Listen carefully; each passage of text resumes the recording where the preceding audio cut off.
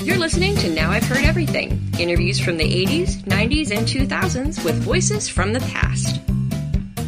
Do you think President Nixon was a liberal? President Nixon was a poker player. He would challenge those who had very liberal ideas and decide to test them because he felt he had the power to reverse some things if they made the wrong track. Ed Nixon, today on Now I've Heard Everything. I'm Bill Thompson.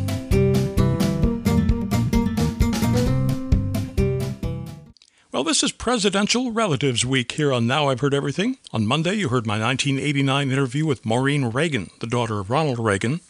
Today, my conversation with the youngest brother of our 37th president, Richard M. Nixon.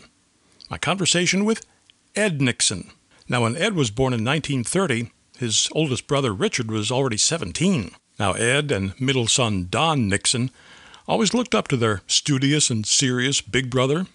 After Richard Nixon's death in 1994, Don and Ed felt an urgency to write the story of their family, the story they thought had never really fully been told. But with Don in failing health himself, the task fell to Ed. And finally, in 2009, Ed published a book called The Nixons, A Family Portrait. And that's when I had the chance to meet him. So here now from 2009, Ed Nixon. Now, you also caution us in this book, anybody who picks your book up thinking, aha, now I'll find the nugget of information that explains everything, that unlocks the whole secret to who Richard Nixon was. They're going to come away a little disappointed. Well, they may find out who Richard Nixon was only if they understand the meaning of family. What the book is about and what we strive to do is to accentuate the importance of family and the influence of parents, grandparents, heritage, stories that have been handed down. And then the other side of it is what happens when you expose yourself, when one goes out in the world and strives to meet people, not just the leaders, the mayors, the governors, the heads of state, but the people in the street, in the mines, in the factories, and get acquainted and see how they think, how they work, what makes them run. Those are the things that developed all of us, especially Richard Nixon, because he was eternally curious and forever asking questions and seldom giving answers, at least to me. He would always ask another question if I tried to ask him one.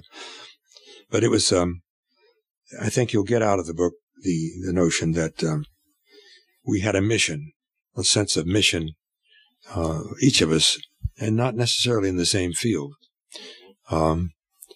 And I think my grandmother, Elmira Milhouse, foremost among the relatives, encouraged us to think globally and meet everybody you can and put it all together in understanding of what makes humans do what they do.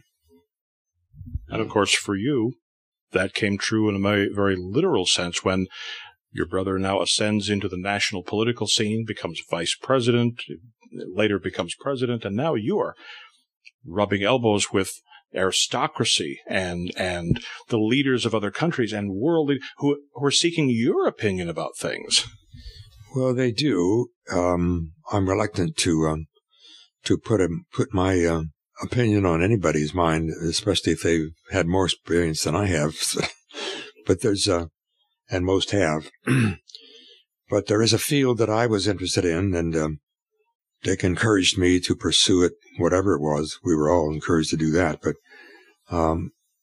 it emanated from his leading me in those early years as an elder brother and really a second father in a way, because he tried his best to interact with me on my developing years, read more, study more history, grasp it and thoroughly understand it if you can, and then go on and carry out a mission. Whatever you set for yourself, carry it out. Never give up. Well, those ideas came through, I guess, in 1939, which is too much of a story to tell here, perhaps, but he took me on a trip across country. I had already been across country to Duke University when he finished law school in 1937. And coming back, he had finished his law degree and he and my brother Don shared a car, an old 37 Chevrolet, and Saturday nights became a point of contention after a while because who's going to get the car for the date that night? Well, Dick finally decided, and rightly so, he should have his own car and opted to have one delivered at the factory in Lansing, Michigan, Oldsmobile factory, and took me back there on the train. We picked up the car, and heading west, he says, we're going on Route 66 here from Chicago on back to L.A., and if you can find a stretch of road long enough and straight enough, I might let you sit over here and steer the car. So at that point, I became a permanent map reader. I've read them ever since. All kinds of maps. I love maps. And eventually, as we got into Arizona, I asked him, what's this on the side of Route 66 here called Meteor Crater? Well, I don't know. Let's go see. So, quarter of a mile off the road in those days, up to the rim of the crater. And that was really a groundbreaker. I realized then, as I was told by the expert on field there, that it was pretty much assured now that we have had a meteoric impact. Up till then, we weren't sure. But we know now that there have been many impacts and more will come. Well, that made me very curious when I realized that this huge meteor crater hole in the earth, and they couldn't find where it went. Geologists had searched, and all they can find is smaller pieces. What's wrong with the geologists? I better become a geologist. So then I asked him, well, where did this thing come from? We're going to have another inbound here? And he said, no, astronomers don't have telescopes strong enough to catch these because they're moving too fast and they're too small. Well, I knew then I was either going to be an astronomer or a geologist. So wound up with a couple of geology degrees, and then went in the Navy, where I washed all the rocks out of my head flying over the ocean. Anyway, the story goes on, but his influence was profound in me and many other people, I'm sure. Mm-hmm. Well, you describe him in the book as maybe a little bit more studious, a little bit more serious, and certainly a bit more responsible than others his age might be. He was one who he fell in love with the law. And really, when he was 9 years old, he'd spread the newspapers out on the living room floor and reading about the Teapot Dome scandal back in the early 20s. And my mom asked him one day, Sunday morning, he's looking at the papers, and she says, what are you doing, Richard? Mom, when I grow up, I want to become an honest lawyer. So that's where he got his start, was studying and reading and thinking. Even at that young age, he knew his mission was the law. And realizing with my father's input, which was more North Appalachian common sense, read the Constitution and realize that we have a republic, and the republic is a nation where the people abide by the law. We are led by the law. Well, what's the difference between that and a democracy? He says, well, the difference is, of course, we can elect our officials who make the laws, but then the executive is the one who must execute them and carry them out and enforce the laws. So that combination and that early understanding of what made America great, the greatest country, nobody's duplicated, mostly because of that Constitution, well thought out. And one of the things my father always really emphasized more than any other, he says, you must realize that those words in even the preamble of the Constitution are sacred. When it says in there in the preamble to provide for the common defense and to promote the general welfare, don't get the verbs reversed. And that had a meaning that didn't catch on right away, but I began to understand it. We can certainly see it today. After this short break, Ed Nixon explains how Richard Nixon's Quaker upbringing informed his presidency. There are now 2 new ways to listen to Now I've Heard Everything. Full episodes are now on YouTube. Just search for Now I've Heard Everything. And if you're on TikTok, watch for the promos we post about new episodes. Tap the link at the bottom of the video to hear the full episode. Now back to my 2009 conversation with Ed Nixon. Well, and also I gather from reading your book that there is a strong Quaker ethic that also informed what he did with his life. Yes, for Quakers, when you get into wartime situations, there's always the question, what shall I do? I want to be loyal. I want to serve. And some will opt to go on in and take arms, and others will opt to go into what we now call conscientious objectors, and they drive ambulances, provide services. They do their bit, but they decide that they cannot carry weapons of destruction. On the other hand, when my brother went into the Navy after World War II, that was during December 7th, 1941. I was 11 years old. And very soon after Dick was in the Navy, he had direct commission as a Lieutenant JG and served in the South Pacific 13 months in Bougainville and Green Island in the Solomons.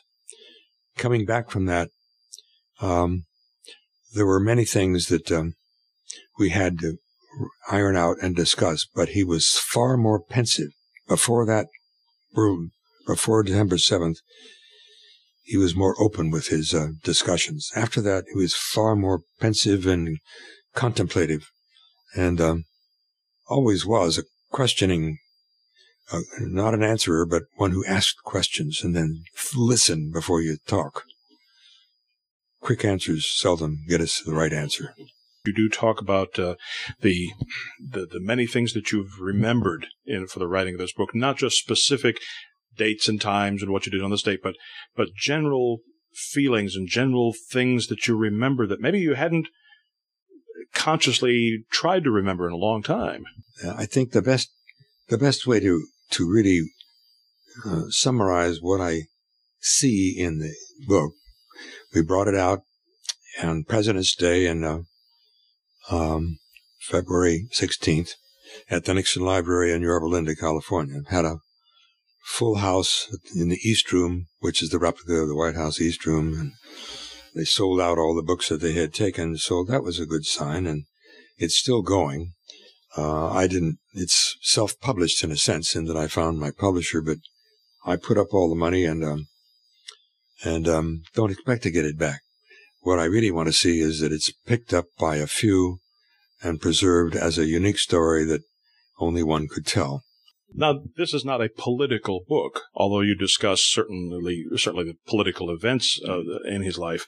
But I did want to ask you, I mean, as we said at the outset, so much has been written about your brother, both accurate and inaccurate, personal life, political life. Is history beginning to swing toward treating him more fairly, do you think? Oh, I'm sure it has. I'm totally aware of that now, because reception of the book is favorable. The only people who really can't or never do try to read it even are those who have a built-in dislike, cannot be reversed, perhaps because of the Algy Hiss case way back when, or whatever. Point is, his life was dedicated to America that he loved, that his father and his grandparents and all of us grew up with, appreciating the greatness and how we became great. Not by reducing everybody to the least common denominator, by just redistributing wealth, but by encouraging wealth in everyone and helping everyone to achieve. I think President Clinton's eulogy at the funeral was probably was best accepted by everyone in the family. And he points to the fact that humans, in particular Richard Nixon, need to be judged by his whole life. What did he do? What did he leave us? And he was avant-garde in many things. Environmental protection, eliminate the draft, things like that. And I think we try to bring up some of the books that he's written. He wrote 10 books, the last one of which was not in print until after the funeral. But we've brought up quotes from it and lifted many, many thoughts that he wanted us all to understand. Keep America strong. Never give up. Do you think President Nixon was a liberal? President Nixon was a poker player. He would challenge those who had very liberal ideas and decide to test them because he felt he had the power to reverse some things if they made the wrong track. For example, he appreciated John Connally very much. He enjoyed his company, and I'm sure they traded a lot of barbs and mixed ideas. But the idea of floating the dollar and getting us off the gold standard was not necessarily his, but the one that was his was wage and price controls, which was anathema to our family. But on the other side of it, he knew that probably knew it wouldn't work, but he decided to go ahead and do it, and of course it was withdrawn. Does not work. Proved it. So play the game and call the cards when the time is right. A lot of that happened, and even with the national health care ideas, he proposed those at a time when the Congress, which was not in his party, decided not to give him credit for that, and perhaps he was gambling again. I don't know. Well, if he was gambling, he was a heck of a good bluffer. He won a lot of poker games. Ed Nixon died in 2019. He was 88.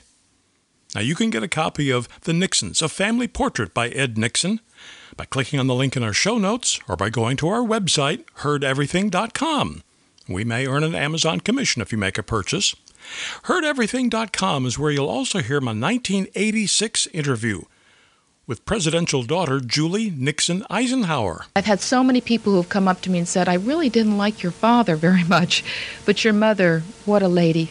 And my 2004 interview with the man who Nixon defeated for the presidency in 1972, George McGovern. Liberalism, to me, means a faith that the federal government should take constructive, positive steps to advance the interests of the ordinary rank-and-file American. And of course, we post new episodes of Now I've Heard Everything every Monday, Wednesday, and Friday. And you can find us anywhere you listen to podcasts, including now YouTube. Thank you so much for listening. Next time on Now I've Heard Everything, she was the former First Lady, and after leaving the White House, she took up a number of volunteer causes, including speaking out for America's caregivers, the people who take care of the elderly and the sick. My 1994 conversation with former First Lady Rosalind Carter. They feel guilty. All caregivers feel guilty. If they're with them all the time, they feel like they might not be doing the best thing to help them, or they get angry with the one they're caring for and frustrated and resented, and then they feel guilty about that. That's next time on Now I've Heard Everything. I'm Bill Thompson.